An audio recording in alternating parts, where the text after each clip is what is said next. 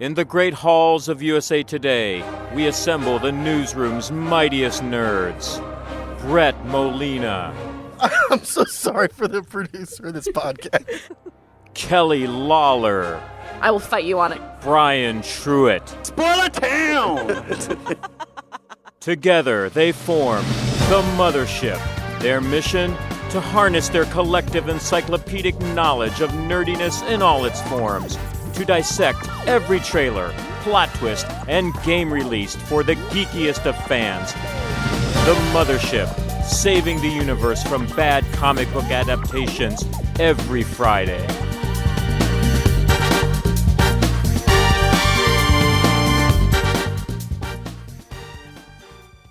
All aboard the Mothership, the geek culture podcast from the USA Today Network. Thank you so much for joining us, and happy Friday. Happy Friday. Happy Friday. You get to say happy Friday, Brett. That's the first. I think that's the first time ever. It's great. So I'm Kelly Lawler. I watch television, and if I could have an X-Men power, I would obviously want Jean Grey's power, but without killing people. I am Brian Truitt. I watch movies, and my mutant power would be to sleep all the time. Which actually, I have that power. So I was about to say, all's good. Don't gotta be a mutant for that. I'm Brett Molina. I play video games, and the obscure mutant power I want is the ability to eat endless tacos without gaining weight. I mean, technically, Mystique could do that. Or Deadpool. You'd be Deadpool. I would love to be Deadpool if that was the power. Absolutely. If this is your first time listening to us, welcome. New episodes of The Mothership are available every Friday, and you can subscribe for free on Apple Podcasts or wherever else you like to listen to your podcasts. And if you happen to be on Apple, it would be really great if you could leave us a rating or review. By doing that, you help other fans who love nerdy pop culture find us. And as a thank you, we actually read your review and shout out your username or your real name if you choose to leave it on the show. And we also like to get feedback about what you want to see on the show going forward, and it's helped us find episodes in the past. So it's all upside for you. Don't forget, along with leaving a review, you can also get in touch with us on Twitter. We're at MothershipPod, or you can send us an email to mothershippod@usatoday.com.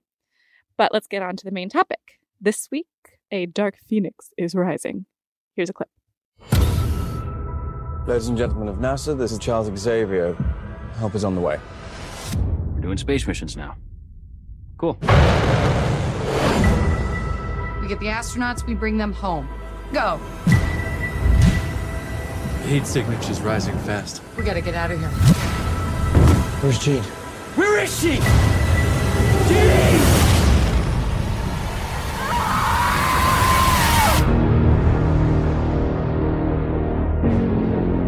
She should be dead. Did you hear what the kids are calling you? Phoenix. Hello, Jean. Who are you? The better question is, who are you? Something's happening to me. When I lose control, bad things happen.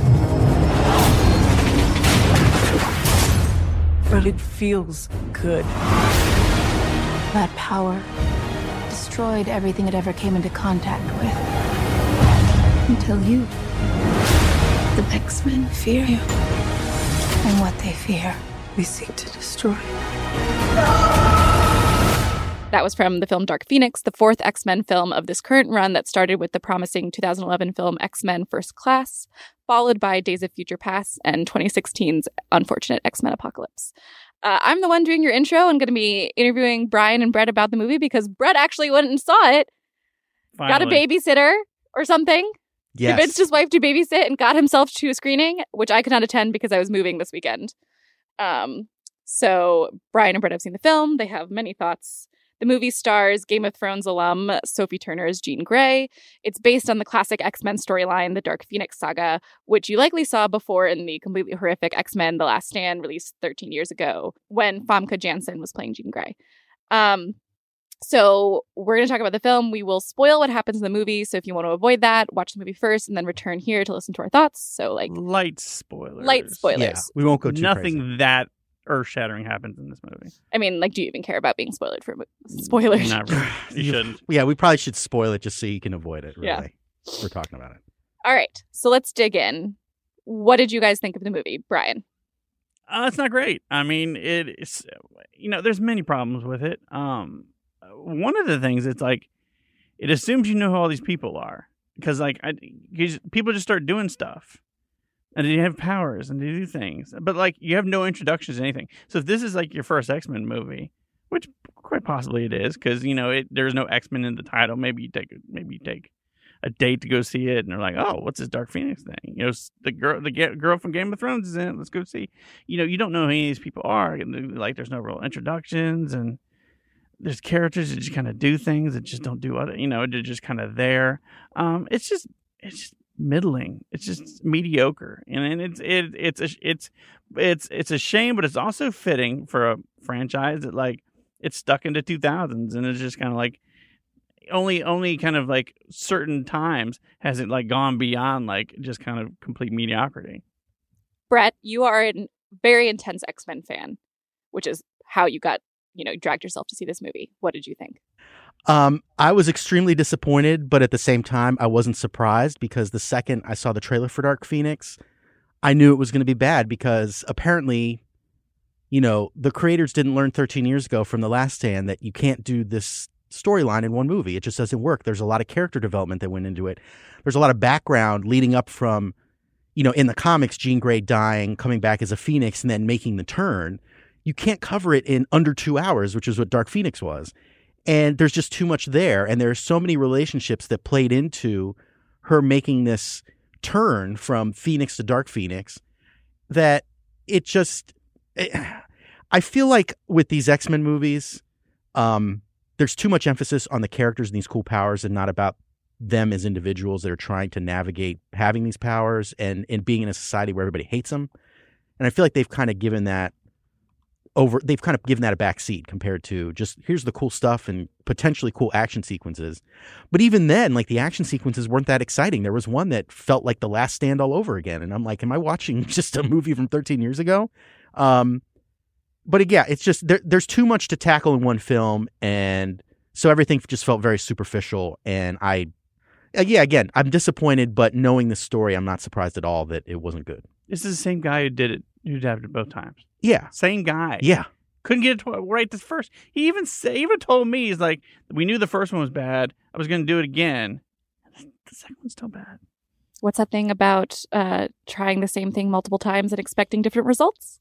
Exactly. I mean, that's the definition of insanity, isn't it? Colloquially. I mean, you're gonna feel insane after you watch this freaking movie. Like it's really and as an X-Men fan, it's so disappointing because there was a period in time where the X-Men were kind of Marvel's A team and the Avengers were kind of the B team. And because of the movies, I think it's flipped completely. Avengers are way far ahead, like an A team, and X-Men have been relegated to kind of this middle level. And I think part of it is these movies. I feel like. Again, like I've said, there's so much nuance with these characters that's interesting. Like take Nightcrawler, for example. Like he's got this cool teleportation ability and all this fun stuff, but he's also this character that looks very different. People look at him like he's the devil and he can't go out in public. And in the comic books, he has this special tool that allows him to look like a human being. So he's got religious issues. There's so much there. And you get none of that. It's just, oh, cool blue guy can teleport and, do stuff with his tail. Great. It's always been a huge disappointment to me that Alan Cumming only got to play Nightcrawler once in X2, and he's so good at it, and you learn all that about his role in that movie, and then the teen Nightcrawler shows up and it's just like, hey, what's up? Whatever. Yeah, and I feel like these movies, and I think it, Days of Future Past, I'm kind of off and on with that one. Since Apocalypse, I feel like they've just been going through like an X-Men checklist of let's get characters in as a oh, good, Psylocke's here, check. Here's Archangel, check. Here's so-and-so, check. And there's no thought or reason. If you look at, and like before I saw Dark Phoenix, I saw Apocalypse, and then I saw Endgame. And the one thing that jumps out is all the characters in Avengers have been placed in these set of movies with a purpose, and they have a reason behind them, and they have a good backstory, and you get a real sense of where they come from. In X-Men, it just feels like, let's just throw them in because we haven't gotten them in a movie yet, and we can check that off the list, and that's it. And you don't get anything beyond that. It's just all about what they can do in terms of their abilities as opposed to who they are as an individual. Yeah, there are lots of characters in the MCU who don't have abilities. I think Okoye springs to mind as a great character inserted into Black Panther and the Avengers movies, who is not there just to look cool. Yeah, absolutely. So we touched on this, but what do we think compared specifically to Last Stand, which is the infamously Brett Ratner directed X-Men film, technically the third one after the original X-Men and then X2? If not for Sophie Turner and the really bad Juggernaut costume from Last Stand, I would say Dark Phoenix is bottom. But Sophie Turner, I think, did a really great job. And I think that was one of the kind of the difference makers for me. But again, Dark Phoenix is definitely, in terms of all the X-Men movies, definitely near the bottom. Yeah, I mean, I think it's marginally better with Sophie Turner. I think, she is by far the best thing. And she seems to be like the only thing people even cared about with this movie, because everything else is just kind of like whatever, let's just throw people in there and have them do things. I think Last Stand was egregious because it was essentially the B plot of a bad movie that was really about a mutant cure, and it's just like the thing about it is, and I'll kind of this goes into kind of why this saga is so hard to bring to film, is you have to be wholly invested in the characters. When it happened in the comics, people had spent like years reading their adventures and getting to know them. So when the biggest heel turn in superhero history comes, it's a gut punch. You don't do it in the span of a movie. Sophie Turner was a part of X-Men Apocalypse. She wasn't even like the main character. There's like 20 bazillion characters in that movie. She plays a role, a big role, but it's not like Magneto or Professor X. And then you're all of a sudden there's a turn to this where she's got to be the whole movie. No, it doesn't work. And I mean, it didn't even work with X-Men: The Last Stand, where that was the third movie, and you actually got to know the characters a lot better. Still didn't feel right. So it's just like, and the stakes are so small, and it's just like it doesn't understand the why the saga was great, which is a shame, because for me it's the best X-Men storyline ever of all time, one of the best comic book storylines of all time. So, and it's just like they don't even get the part where you have to be invested in these characters for it to work, which is like the essential juice of it. Do you think that, we'll probably talk about this again at the end of the podcast, but do you think that now that Disney owns X-Men and they might show up on Disney Plus, where they're investing a lot of money in their shows, do you think that this is something that could be better adapted to television as opposed to film? I definitely think so. I mean, we've seen some proof that a lot of the mutant kind of centric, X-Men centric stuff can work on TV. Like we have Legion. I think there's one or two other shows that have been on FX. I mean, I loved Gifted on Fox, but no one watched it. Yeah. But, it's clear that, it can work on TV, definitely. And it would be interesting to see an X-Men universe where they combine the movie and the TV together and try to do something with that. I think you could definitely pull something off with that. I feel like with Dark Phoenix, like the best thing I could think of comparatively is this is like taking Infinity War and Endgame and trying to cram it all into one 2-hour movie. There's no way it's going to happen. Yeah. There's too much to do. You wouldn't get any of that character relationship stuff that you got in Endgame in those movies without a lot of the other stuff kind of planting the seed, and you just see that develop. I mean, one of the big relationships in Dark Phoenix saga is Cyclops and Jean Grey, because he's the one that kind of keeps her grounded as she's trying to deal with this supernatural like energy inside her, and she's trying to keep control. And the other part of it too is, part of the thing that made it so shocking is she went from this hero to literally like a mass murderer. Like I think she takes out an entire planet in the comic book. So you can't just, and they don't even get into that in this movie, but it's just, there's so many layers to this story that you pretty much are glossing over for this 2 hours. And that's a big problem. The other big problem I found too was the villain in the movie was awful. And is that Jessica Chastain? Yeah. Jessica Chastain's character, who I was talking to Brian before the show, I couldn't even figure out what her name was, because I don't think it doesn't matter. Yeah, well, it definitely really does not matter. But and it's a small thing. But yeah, she's just, and it's funny because Jean Grey. There's a moment where we're getting a little spoilery here, but there's a moment where Jessica Chastain's character is trying to recruit Jean Grey and kind of get her on her side now that she has this power. And it's like, she doesn't even introduce herself. She doesn't say her name or anything, but just says, I can help you control your power. And Jean Grey is like, sure, okay. And it's like, that's it. Like in the comics, it took like months and months of like getting into her head to like kind of sway her this way. And here it's like, she's in a bar talking for 2 minutes and it's done. And she's turned like, trying to go dark now. So it's just, yeah, wait. I mean, it feels like they could have just done so much more. I mean, I don't foresee this a third time happening. I really don't. I think Disney Plus is going to be the old folks' home for MCU characters. I think it might have some X-Men stuff, but I mean, Disney's smart enough to know that X-Men can make money if it has to. So they're not going to waste it on TV. They're going to put them on. They're going to put them in the MCU. I think it's going to be kind of a gradual thing that they get to some Avengers X-Men crossover like down the line, and that's kind of like their end game. Let's say end game. Yeah. We're in the end game now. Yeah, 5 or 6 years from now. But they're not going to waste them on TV. But I think they've learned their lesson. I think I think Disney probably could they could probably pull off a Dark Phoenix storyline because they get the point of like, oh, we need to have people invested in these characters. We need the relationships are more important than the powers. Their people's places in the world are integral. They get that, but I think they're going to be gun shy about doing it again because again, this is the second time and it still hasn't taken. The other thing I worry about too is we've twice seen Dark Phoenix or a variation of it in the movies, and I think people will kind of already get a sense of what's going to happen, so there's no surprise involved. Whereas something with Infinity War Endgame, like if you read comics, you kind of had a sense, but they still had enough tricks to pull where you didn't know it was coming. And I guess they could do that with Dark Phoenix, but I think you kind of know how the end goes, so I don't know if it's going to really capture people. I think they might have to go with something completely different. Well, the MCU also wouldn't do the Dark Phoenix saga like the Dark Phoenix saga. It would use pieces of it. Yeah. But it would create something totally new because that's that's what they do. Their Civil War was not Civil War from the comics. It was essentially, the big picture kind of stuff is there, but they made it their own, and they would make Dark Phoenix their own. But I don't think it would be like the comics, which, could be good, could be bad. So was there anything in this movie that you guys actually liked? Sophie Turner.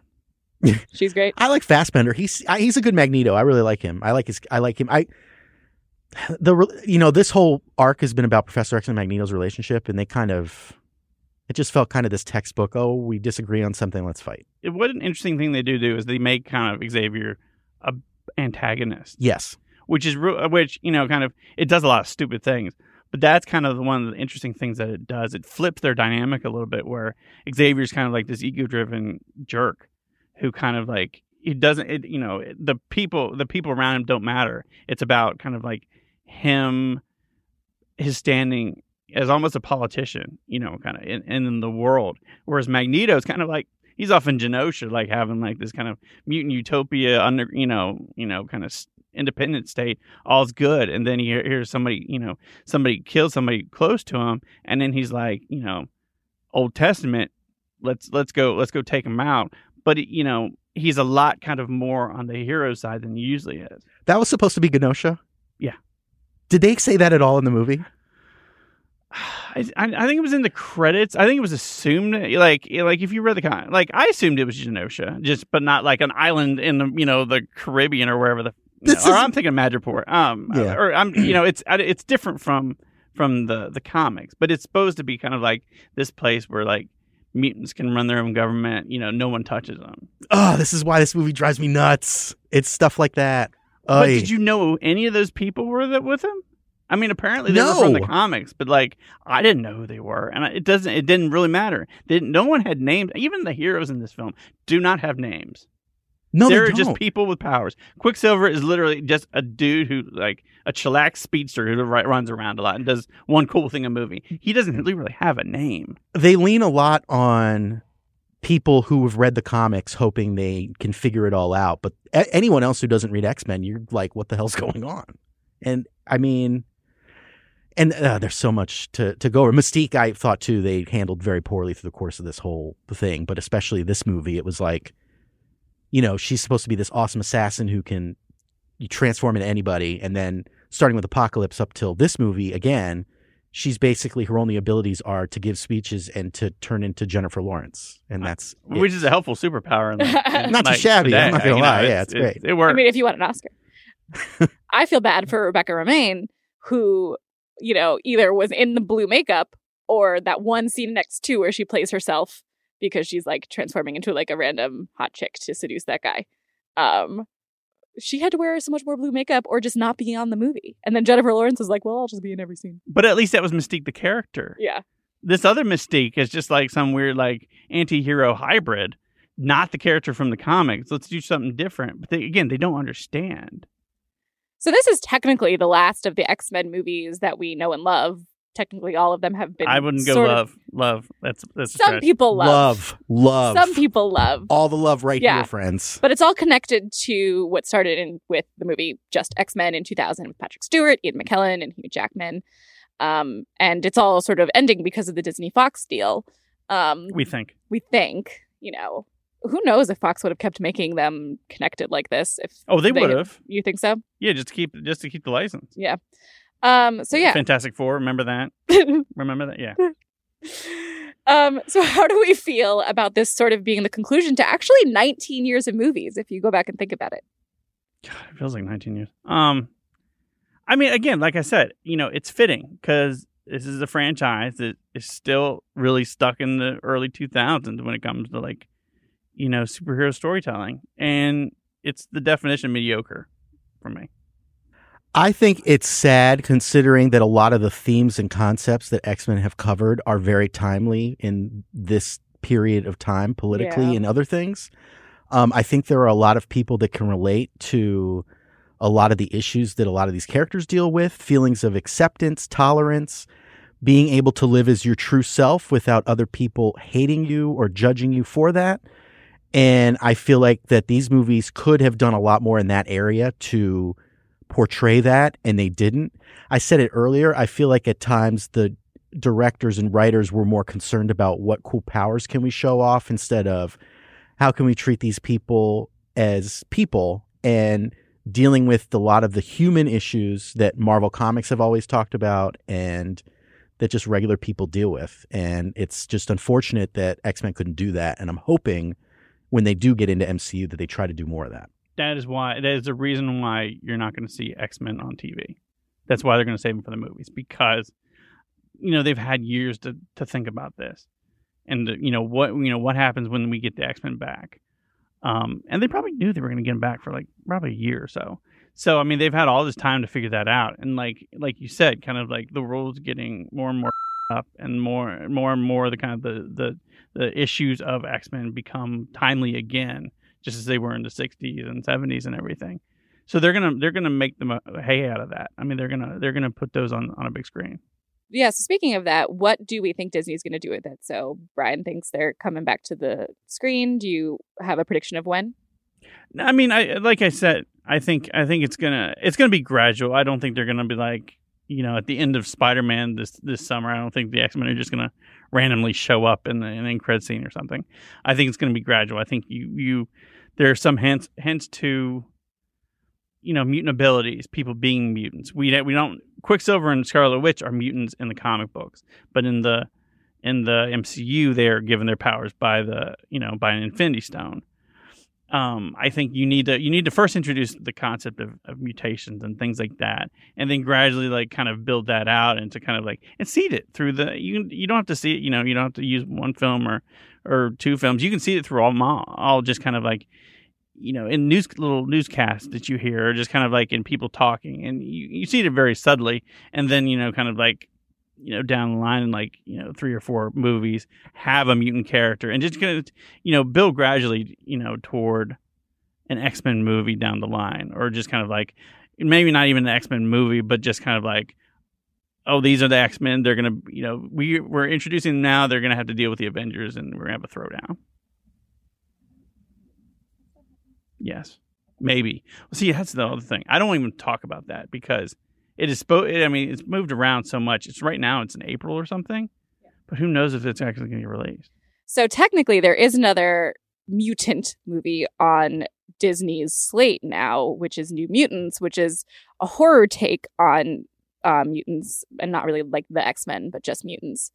That has been pushed back a whole bunch of times, and it's kind of like me with Apple TV. I don't really believe it exists. Do we think it's just going to get pushed back into obscurity, or Disney's going to redo it, or what?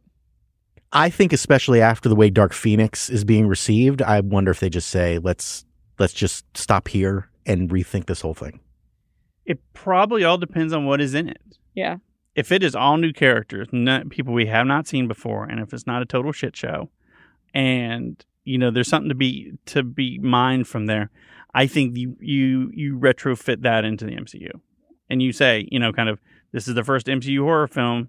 This is the first time we see mutants, and then you tack on some end credit scene or something where you connect it to something else. Spider-Man. That would make sense considering these are teenage characters. It is coming right after a Spider-Man movie. Or if you're really smart, then you put an end credit scene on Spider-Man with some new mutants in, and then you can connect that. That's if you're smart.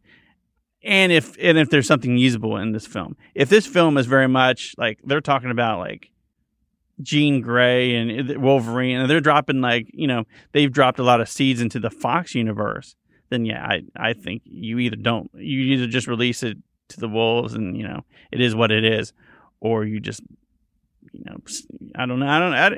Disney really doesn't just pull things and just release it on demand or something. So I'm not sure. Maybe it could get banished to TV like Inhumans was, or Hulu. Or Hulu. I mean, they now own Hulu, it won't go on Disney Plus because it's not family friendly. And Netflix it won't because no, Disney is done with Netflix. Hulu, I mean, honestly, Hulu would probably be a good place for it because Runaways are there too. So that's where the FX content is going to go. Yeah. So honestly, I could see it being a made for Hulu movie. I've seen this theory thrown around online, but one that I think makes sense is maybe starting the mutant stuff around Eternals when that movie comes out. Because you still have another Spider-Man coming out. You're probably gonna have another Black Panther. You get another Guardians. So I feel like there's loose ends that they still want to tie with what's going on now. And once they get to Eternals, I think there's your opening to reboot a little bit, and then you can start getting into the mutant stuff, and then maybe that's your entry point. So because they f***ed up Inhumans. So what they could do royally,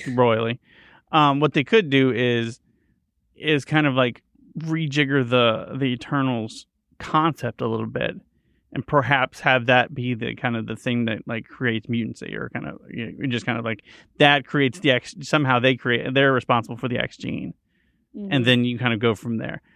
It takes a lot. It's a lot of storytelling gymnastics. So I don't know. I'm not sure how well that's going to work. I'm not even sure how the Eternals work in general. Yeah, that's going to be a stretch. I think if again, it all kind of depends on New Mutants and how much that they can kind of figure some stuff out. I feel like if that movie's already kind of okay, and it kind of it goes a little bit more youth than like a Spider-Man does. Why not use that? Why not use that as kind of a starting point, and then use that kind of almost as Iron Man template where you have something at the end that connects it to everything else. So as we say goodbye to Fox's X-Men, what is our favorite or film? Good Riddance? Or Good Riddance? Yeah, definitely. Or Good Riddance. We could play any number of pop songs. What's our favorite X-Men film of all time? I'll start. Mine is X2, and it always has been, although it's a little weird now that it was because it was directed by Bryan Singer. In retrospect, I don't know if I'm ready to rewatch it, but I had always felt that it was the only movie that understood how to make them a team. Yeah, I agree. I think X2 is the best one. I feel, again, it had, in terms of trying to develop the characters, I think it was the best going from one point to the next point. First Class was really good, but I think the transition to the next movie was really jarring. Mm-hmm. And I think that X2 did a way better job of trying to tie all the threads together in terms of how all these characters were interacting together. X2 is the best villain, hands down. Absolutely.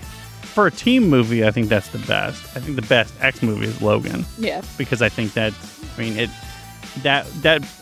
almost the kind of the Black Panther of the X-Men movies because it ties into a bigger thing, but it's also totally its own thing, and it owns its own thing in a way no other of those films could. All right, well, that will do it for us this week. But first, we want to know, are you going to go see Dark Phoenix? What is your favorite X-Men film? And what do you want to see in future films or potentially television shows? Let's talk about it on Twitter. You can find us at Mothership Pod, but you can also tweet at us individually. I'm at Klawls, KLAWLS. I'm at Brett Molina 23. I'm at Brian Truitt. And don't forget, you can email us too. We're at mothershippod@usatoday.com. Thank you so much for listening. Special thanks to our pilots/producers of the Mothership this week, Shannon Green and Natalie Boyd. If you like the podcast and you don't want to miss a single episode going forward, you can totally subscribe to us on Apple Podcasts. And while you're there, we would really, really, really appreciate you leaving us a review. Helps other people find the show, and then there's more for us to talk about. But if Apple Podcasts isn't your thing, you can also find us on SoundCloud, Stitcher, and anywhere else you listen to your podcasts. Until next Friday, nerds out. Later. Bye-bye.